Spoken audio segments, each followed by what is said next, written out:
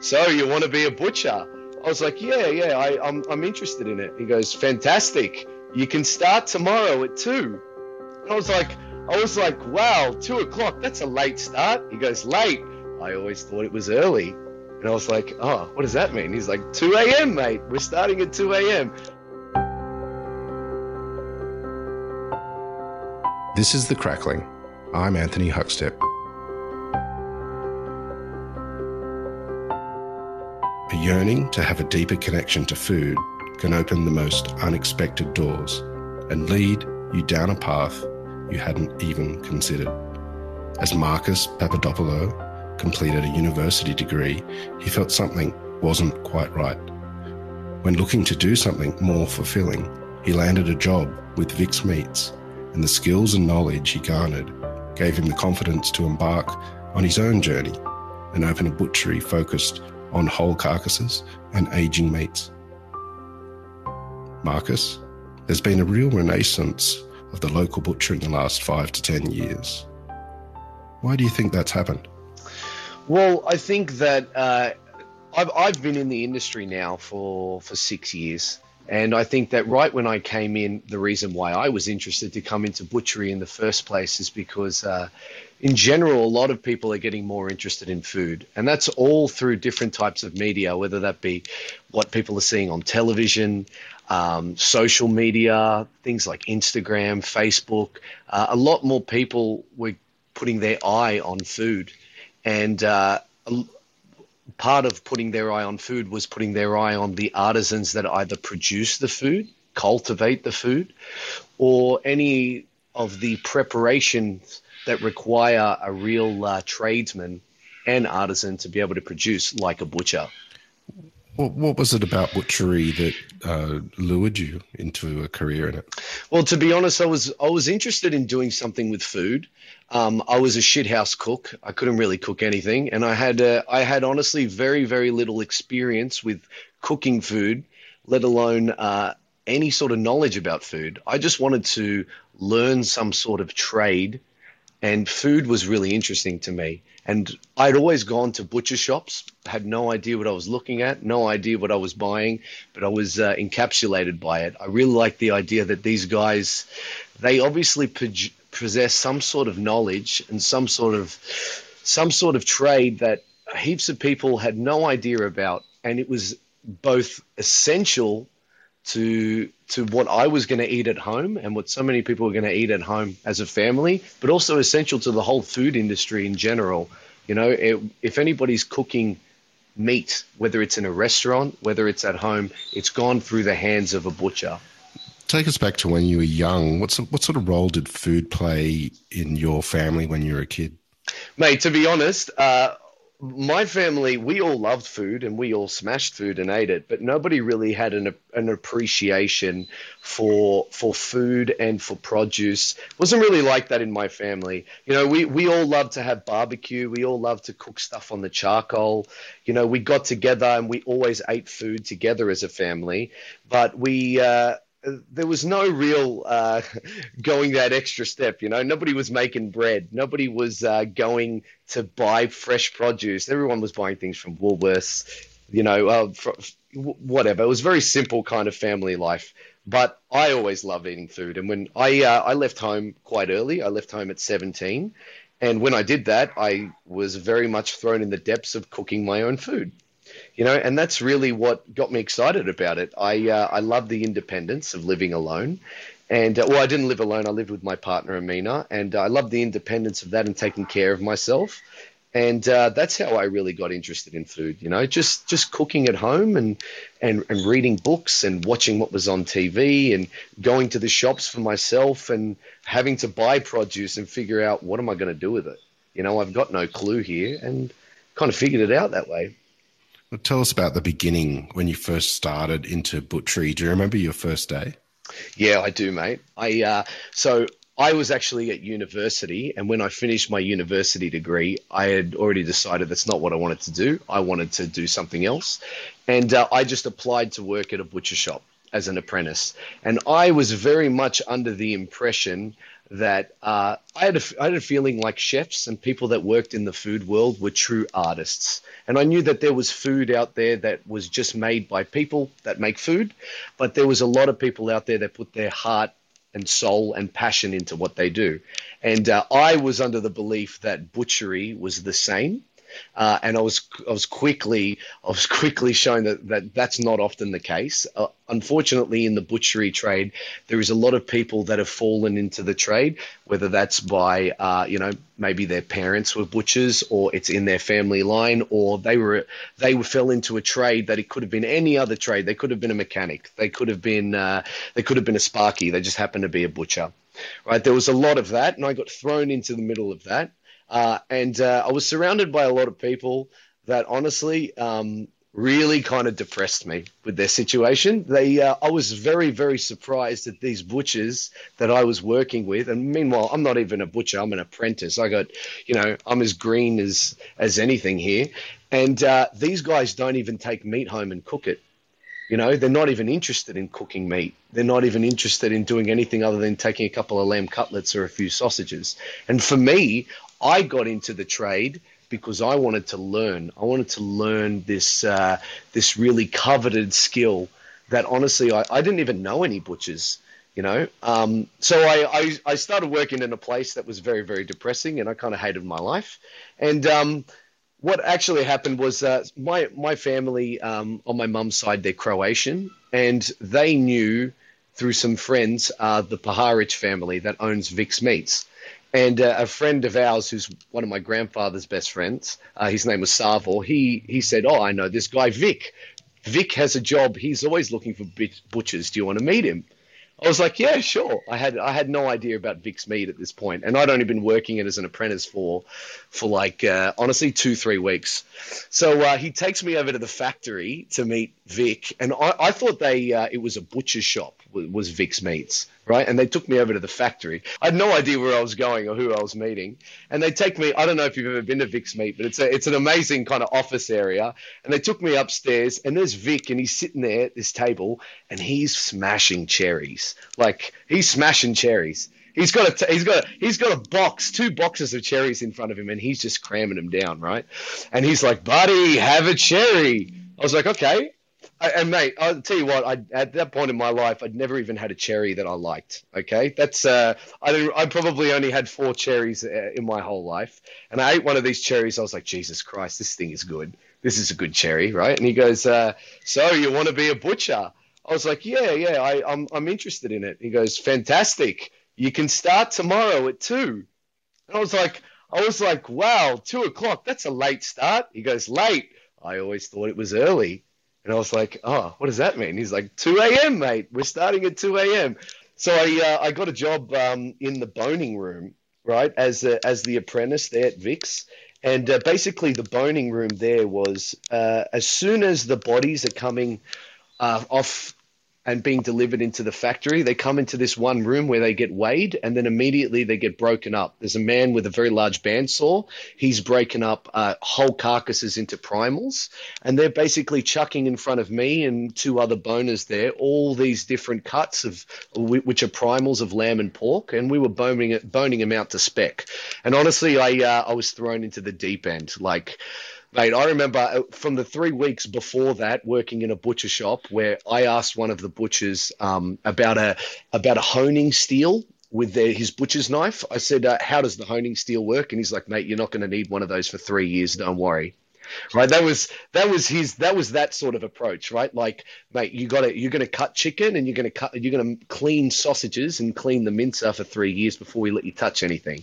I went from this environment to all of a sudden there's bodies in front of me and I've got to cut them, and the guys next to me are guns. Like, honestly, now that I look back on it, they were some of the best butchers I've ever seen work. And I was standing right next to them, thrown in the deep end, boning stuff out. So I started doing that, and that was like a 2 a.m. start till about 11 o'clock in the morning. And I did that, honestly, for a week straight. And on that weekend, the next week, I fell asleep while driving twice, right? And I was like, this is, unfortunately, as much as I love this it was completely fucked, man, because like it was like my whole world was thrown on its head. I had worked at this point, I was 21, just turned 21, and I'd worked since I was 17, and I'd always worked jobs, and I loved working, but I'd never worked a nighttime shift. And when you work at that sort of shift, man, it's your whole life changes around it, And I wasn't ready for it, to be honest. So I was about to start my official apprenticeship at TAFE at that point, and I had a meeting with Anthony Paharic, and it's the first time I ever met him. And I told him, I said, mate, I really appreciate this opportunity I've been given here, but this job is wrong for me. Like, I fell asleep while driving. This is not the life for me as much as I want to do this. And I felt very embarrassed, and it was very hard for me to say it because I felt like I just finished uni. I just got a degree, which I pissed off because I wasn't interested in pursuing it. And I completely changed everything, went from working a job where I was making almost $30 an hour to a job where I was making under 15 an hour, and I was still working that other job on the side just to make enough money so that I could, because I was living with me and my partner. We were supporting ourselves, so it was also a pay cut to learn and start from the bottom. And it was, I was like, fuck, I've made a mistake. I don't want to work at 2:00 in the morning. This is unfortunately not the life for me, because I can tell it's very hard. And the people that were surrounded around me, at least behind them, they had years of knowledge and years of the trade. And I didn't have that. I didn't have that to feel like I could back myself to continue and stick through this job. So I spoke to Anthony about it, and he, to his credit, he gave me the opportunity. He said, "Do you still want to be a butcher?" And I said, "Absolutely. I don't know what I'm going to do." And he said, "Well, you can work in two of my shops that I have. I have this one in the fish markets and this one in Wallara, and you can work a couple of weeks at each one, and you can choose which one you want to work at." I was like, that's amazing. So I started working at the fish markets, and honestly, when I was there for 2 weeks, I was like, "This is the place for me. I love this." It was the hours worked, thank God. Like, it was, starting at 5 in the morning is a normal thing. It's not like starting at 2, right? And I was loving the day and everything, but then after that, I went to Victor Churchill, and I was working with Darren O'Rourke and Mickey Peacock there. And Darren O'Rourke was the head butcher at the time, and Mickey Peacock has been previously the head butcher just before he left the company. But and those two guys, they really inspired me. I immediately got thrown into a place where everybody there had a passion for food. Everyone, even the people that were serving people, and I realized this is what I really want. And I noticed straight away, I'm lucky to be at this place, because there must be, heaps of blokes like me just starting, wanting to do something special in this trade and ending up where I started, which was this place for $14 an hour, where the butchers hated the bosses. They hated the people that walked through the door. They hated me. They hated the chicken breast in front of them, So I was, being at Victor Churchill, it exposed me to what I would consider is high quality execution in butchery, the highest quality in terms of the finished product, which is the steak that's cut for the customer, the way that the cutlets are prepared, and the finished product, and it got my skills over the time working there, especially under Mickey and Darren, to a point where I could cut a steak. I couldn't in the beginning, mate. I fucked up a lot. As everybody does, and I had egg on my face plenty of times, but I really started honing my skills there, and I got exposed to something which was the most important thing to me, which was dry aging. I'd never heard of dry aging. I'd never seen dry aging. I had a very beginning understanding of meat in general, but seeing dry aged meat there and how it worked, and especially the fact that I had been those 2 weeks at Vic's Meat at the factory, and I'd seen the boning room and I'd seen the dry aging room there, it was very inspiring. It very much got my blood boiling about it. Made me want to be there. Made me want to be there at 4:30 when we start at 5. You mentioned that the whole pigs would come in the boning room and be broken down. What was it about that experience and your time at Victor Churchill as well that led to the idea of whole beast butchery? Well, to be honest, when I was at the factory, it was overwhelming. I just had meat being thrown at me. I had to dodge it, mate. I had no idea what I was doing. I'd be cutting up meat, and some bloke would just come up to me and he'd be like, not very good. I was like, shit, I don't even know how to hold a knife yet. I've only been here 5 minutes, but that was that experience. But then going to Victor Churchill, it was the finishing touches. It was cutting the meat for a customer or cutting the meat for a display, which is the last portion that really honed it down. But the interesting thing, is I was at Victor Churchill for about a year and a bit before I had the opportunity to open up my first store, which I jumped on. I jumped on that opportunity, but I had never, when I opened up Whole Beast Butchery in 2017, I'd never even broken a whole carcass ever. To be honest, I had cut up a suckling pig the Christmas before, which was probably about 14 kilos, and that's the first time I'd had a full body in front of me and my own knife to it. But other than that, I'd never broken beef. I'd seen it done maybe 3 or 4 times. I'd never broken a lamb and definitely not broken pigs. And I decided that what I wanted to do was open up this shop that only bought whole carcasses and dry aged the whole carcasses and then broke them up and cut them for people. And the funny thing about the trade, with learning butchery, if you really become an artist at learning how to cut meat, you learn A to Z. You learn the A, B, C, all those steps. And then when working in a busy butcher shop, depending on the environment, somebody throws A at you, then E, then C, then Z, then Q, and you have to jump from step to step. You have to jump from beef to pork to lamb. You have to jump from breaking a 4/4 to Frenching lamb cutlets to boning out this pork leg. Do you see what I mean? It's very, very nuanced over time, and your skills are always developing. That's what I love about it.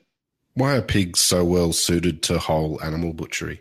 Oh, pigs are the greatest animal in my feeling, because honestly, often people only consider certain cuts of pork, whether it's a belly or a chop, or certain cuts of pork cut certain ways, like very thin chops or pork ribs or pork square ribs. But there's so much to pork that can give. Number one, pigs are the only animal really with skin. And skin is very, very versatile and underutilized. And crackling is not the only way to use skin. Skin can be used in so many different ways. It's just the whole head can be used in so many different ways. It's just pigs, mate. Pigs are never ending and they just constantly give. If only they had eggs. If they had eggs and milk, we wouldn't need anything else. Well, take us through the process. You get a whole pig carcass in. Well, take us through the dry aging process you do with it and then how you break it down. Okay, so what we do with pigs, and this goes for all our carcasses, is that we get whole carcasses in. Pigs come in as a whole body with the head on, and as soon as they come into the shop, they've already been slaughtered. All the organs are taken out. It's basically a carcass at this point. I put it on a gambrel, which is a type of device that separates both legs and kind of puts it in a V shape, right? And once that device is in place, I can cut off the head and I split the carcass right down the middle. It's done with a handsaw, and it's not an easy thing to do, and it's a thing that took me a very, very long time to teach myself. And every time I fucked it up, it's like you can just hear the money going down the drain whenever you fuck it up, mate. It's not a good feeling, but I have since gotten much better at it. And every time the pigs come in, the heads come off and we split that carcass in half. Then that side of pork gets hung in our cool room minimum of a week to 2 weeks. And that's in a room that also has dry aging beef, whether that's whole short loins and rib sets, as well as carcasses of beef that are hanging to age, as well as lambs that are hanging to age. All those things in those rooms they're all adding to the dry aging process. What I think is the most important thing is it's all about method. And what dry aging is, it's a way of developing flavor and texture over time by controlling the environment in which the carcass is in. And that environment is controlled via temperature, humidity, and airflow. And over time, that encourages a certain type of bacteria to begin to encapsulate the room, develop around the meat, and essentially ferment and rot the meat, but in a controlled format. And whilst that's happening, there is moisture that is inside the muscle that is slowly being drawn from the center to the outside. That's what develops the flavor of the meat, in the similar way that if you had a liter of liquid like stock and reduced it down by half a liter, you would have less liquid but a concentrated flavor.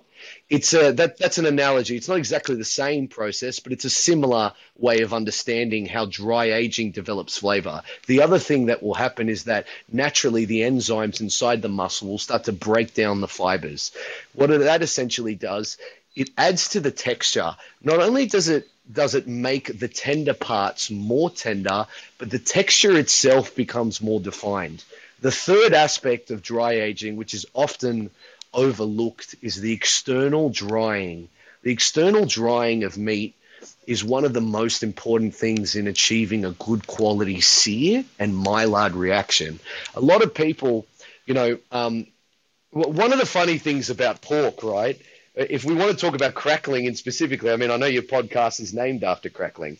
A lot of people buy pork and then they take a bunch of extra steps before they cook it to achieve crackling.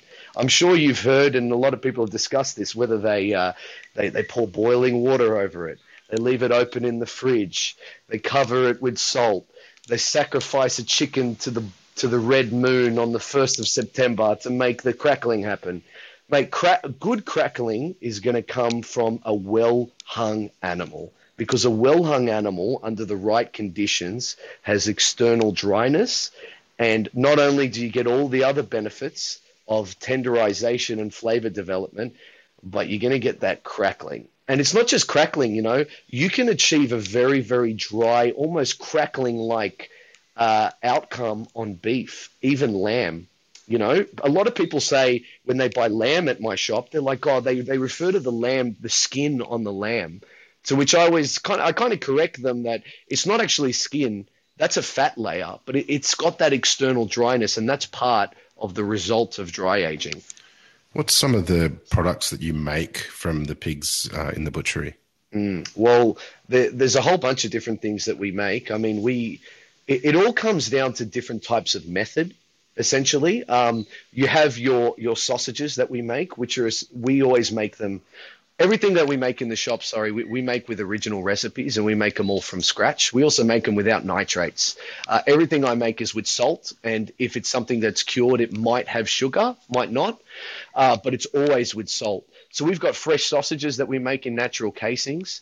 We've got emulsified sausages that we make, which is essentially mincing meat to a paste form and then chucking it in a machine called a buffalo cutter or a bowl cutter that whips the meat to a very, very fine paste-like consistency, which is then poached or steamed. We have dry cured products that we make, like bacon. We have smoked products that we make. We make a lot of cold smoked as well as hot smoked products, and we do a lot of variations of cold and then hot smoking. We've got things that we make that are wet brined and cured and also smoked, like ham.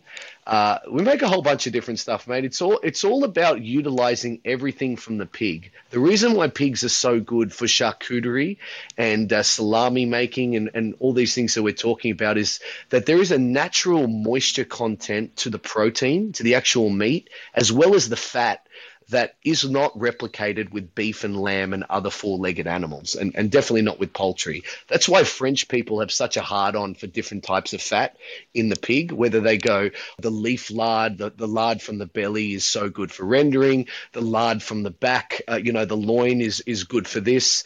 They're very, very particular about it, and it's very, very French, but it's always because of that moisture content and the way that can, it gives you that smooth richness. I'm sure if you've ever had salami that's made exceptionally well with pork and then salami that's not made with pork, the non-pork ones, they're always going to have a slight dryness to it. It's going to lack that mouth coating feel. It's going to lack that sort of intensity because pork, it can either be extremely intense or very, very subtle. It also leads itself to complexity of spice very, very well. Whether and that all comes down to the sausage maker or the artisan, the recipe that you want to use, whether you want to go for something vibrant and light like orange zest, or you want to go for something heavy and intense like chucking garlic and oregano and things like that in there. It's very, very versatile. Tell us about the producers that you work with. Is there any particular pig farms that you work with to create the products that you do, and what is it about what they do that's so special? Yeah, well, I think what's important when finding pork producers is finding the sort of breeds of pork that you're looking for, because as well as the environment in which that pork is raised, where that animal is being killed. These are all really important aspects. I've been currently buying some pork very recently from Canawindra, which is a farm Rafalo free-range pork, just up there near Orange, in between Orange and Cowra. And I've been buying Hampshire Duroc crosses from these guys over there, and they've been excellent so far. We've got about 4 bodies in from them so far. And, that pork, for me, they're very nice crossbreed of pork that kind of leads to a good amount of fat on the loin, quite thick, heavy bellies, quite nice, well-rounded shoulders. For me, when purchasing carcasses, the muscle conformation is very, very important into the quality of the meat. And certain breeds of animals have certain tendencies towards muscle conformation. For me, something that's dense, heavy, and stocky, that kind of has that bit of a longer life cycle, but develops that fat nice and slowly and gets quite thick, dense muscle. That for me is what I'm looking for. And that the pigs that we've been buying recently, they've been very, very good from Canawindra. What sort of impact has creating this business and learning the art of butchery had on your knowledge of food and the cookery of it? Mate, it's had a lot of impact. I mean, I kind of thought of a philosophy in the beginning, which is whole animals and dry aging them. And I kind of stuck with that philosophy over 5 years now. And I've realized for me that is the future of meat and butchery. And I kind of wouldn't ever stray away from that. What it's kind of realized for me personally is that dry aging of meat is the superior method of developing quality and flavor. And the way of doing that is going to a butcher shop that works with carcasses, because people that are working direct with farmers or direct with abattoirs and getting whole bodies in their shop, not only are they practicing a more unique but also old school holistic form of butchery, but they're going to be able to provide you with everything. The other thing is, though, buying meat is supposed to have limitations. I'll give you an example, mate. Nobody should be buying a kilo of lamb shoulder. A kilo of lamb shoulder does not exist. Lambs have shoulders, and the shoulder is the size of the shoulder that was on that carcass, And it's very controversial to say shit like this, because it steps on a lot of people's toes and it pisses off a lot of people. But it's all about the format of how meat is broken down, the format of how it's sold on a mass market, and the format of how people think it needs to be eaten and cooked. You want to give another example of this, you can just look at chicken wings, mate, and you can think about how many chicken wings people eat in one meal when they want to sit down to chicken wings, and how oblivious and taking for granted they are the life of that animal and all the labor and all the work and the logistics and the supply chain that goes into that animal's death to end up as food. And it's not just that, it's because that we take that for granted that whole industry starts to become industrialized farming in air quotes. And then people are up in arms about shit chickens that taste like the cages that they grew up in, but that's the reality of the situation if you don't want to focus on whole animals. And that's what my focus is. It's about whole animals, and it's about dry aging. Well, as we move closer to Christmas and summer, a time where ham becomes a staple, what's the key to a good ham, and what should people be looking for? Oh, mate, the key to a good ham is you want to find a good person that you trust to make the ham. If you are buying meat from someone and you trust that their meat is good and you trust their pork is good, I would buy ham from that person, because those butchers and those business owners out there that are producing those hams, it's a big part of their business, and it's a real big focus for them at the end of the year. It's not just that, though. They've got many, many other things that they're going to have to cut for people over that time. That's many bodies, that's many carcasses, many sausages to make, a lot of people that we're trying to all cater for. So if you've got a good butcher out there and you trust them, you should buy your ham from that butcher, especially if you like things like their sausages, especially if you like their pork. You should trust that they're going to make a good ham, and also people should be glazing their hams. Everybody should glaze their ham because it's the funnest way to do it and it's the best way to eat it, honestly. And people that don't glaze their hams, I don't get it. I don't understand it. I reckon you got to glaze it. I'm also not a big believer in turkey. I'm not a fan of it. So if you're thinking about getting a turkey this year, how about you reconsider, maybe buy a good ham from a good butcher? You had a epiphany to move into the food sector, and butchery caught your eye, and you've made an incredible impact with Whole Beast Butchery. What is it that you love about what you do? Oh, mate, well, I love that I have put myself in a position where I possess a level of knowledge to do something from A to Z, from start to finish. And because I'm at that point now, I'm now at the point in my career where every day I'm only executing my skills and getting better at them every day. Every day is a new challenge for me. It's constantly the same job, but every time that job is different. I'm excited to go to work every single day because I get to do something I love, and I get to work with food. And over the years, I feel like I've developed a reputation for my shop, and a really good customer base of I've always got new people walking through the door. I've always got people coming back saying how happy they are with their meat. And I have people that are willing to come back and buy different things every time they come. And that's the most important thing to me in my shop, is that I want people to buy a dry aged rump steak, think it's the best steak they've ever had, and then they buy a lamb shoulder and that's the best lamb they've ever had, and they buy some pork and fennel sausages and they might think that's the best pork and fennel they've ever had. I'm not out there to be the best. I don't want to put that across. I'm out there to do my best, and I'm out there to make sure that everybody really, if they buy anything from my shop, they can feel the hard work and dedication and the time and effort that me and my team are putting in to the products that we're trying to sell. The other thing that we do at my shop, not only do we cut everything by hand with hand saws and cleavers, but I serve every single customer personally when they come in. 90% of the meat, 95% of the meat that's displayed in my shop, they're all in primals. They're in big pieces.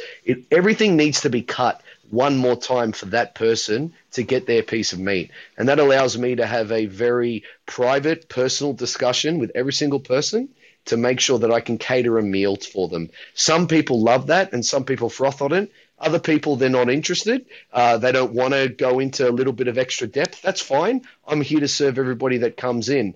But I want everybody to be given the same amount of time. And if somebody has to wait 5 minutes behind Anthony, then the person behind him might have to wait another 5 minutes while I serve that person, but then they're going to get their 5 minutes. It's like getting a haircut. If you want me to rush, I'll cut your ears. So let's cool it down. Let's have a chat. How many people are we feeding? What are we looking for? What are you looking to do? How do you want to do it? Do you have exactly in mind what you want, or are you an open book? Let's decide together. It excites me every day. I love working with people. I love talking with people, and I love cutting meat, mate. I froth on it. Well, you're an inspiration, Marcus, and we've loved having you on The Crackling today to hear your story. No doubt there's so much more to it, so please keep in touch and we'll catch up again soon. Thank you. I appreciate the chance to talk here. You know, it means a lot that you have a platform of talking to very interesting people, and you thought that I was somebody of merit to talk to, honestly. So I really appreciate that, mate. I do hope we get a chance to meet in person, and that one day you can come to my shop and see what it's all about. I'm very much looking forward to that, Marcus. Take care. Thank you, Anthony. Bye-bye. This is The Crackling, a Deep in the Weeds production in partnership with Porkstars. I'm Anthony Huckstep. Stay tuned as we catch up with some of Australia's best chefs and pork producers to discover what makes Australian pork so special.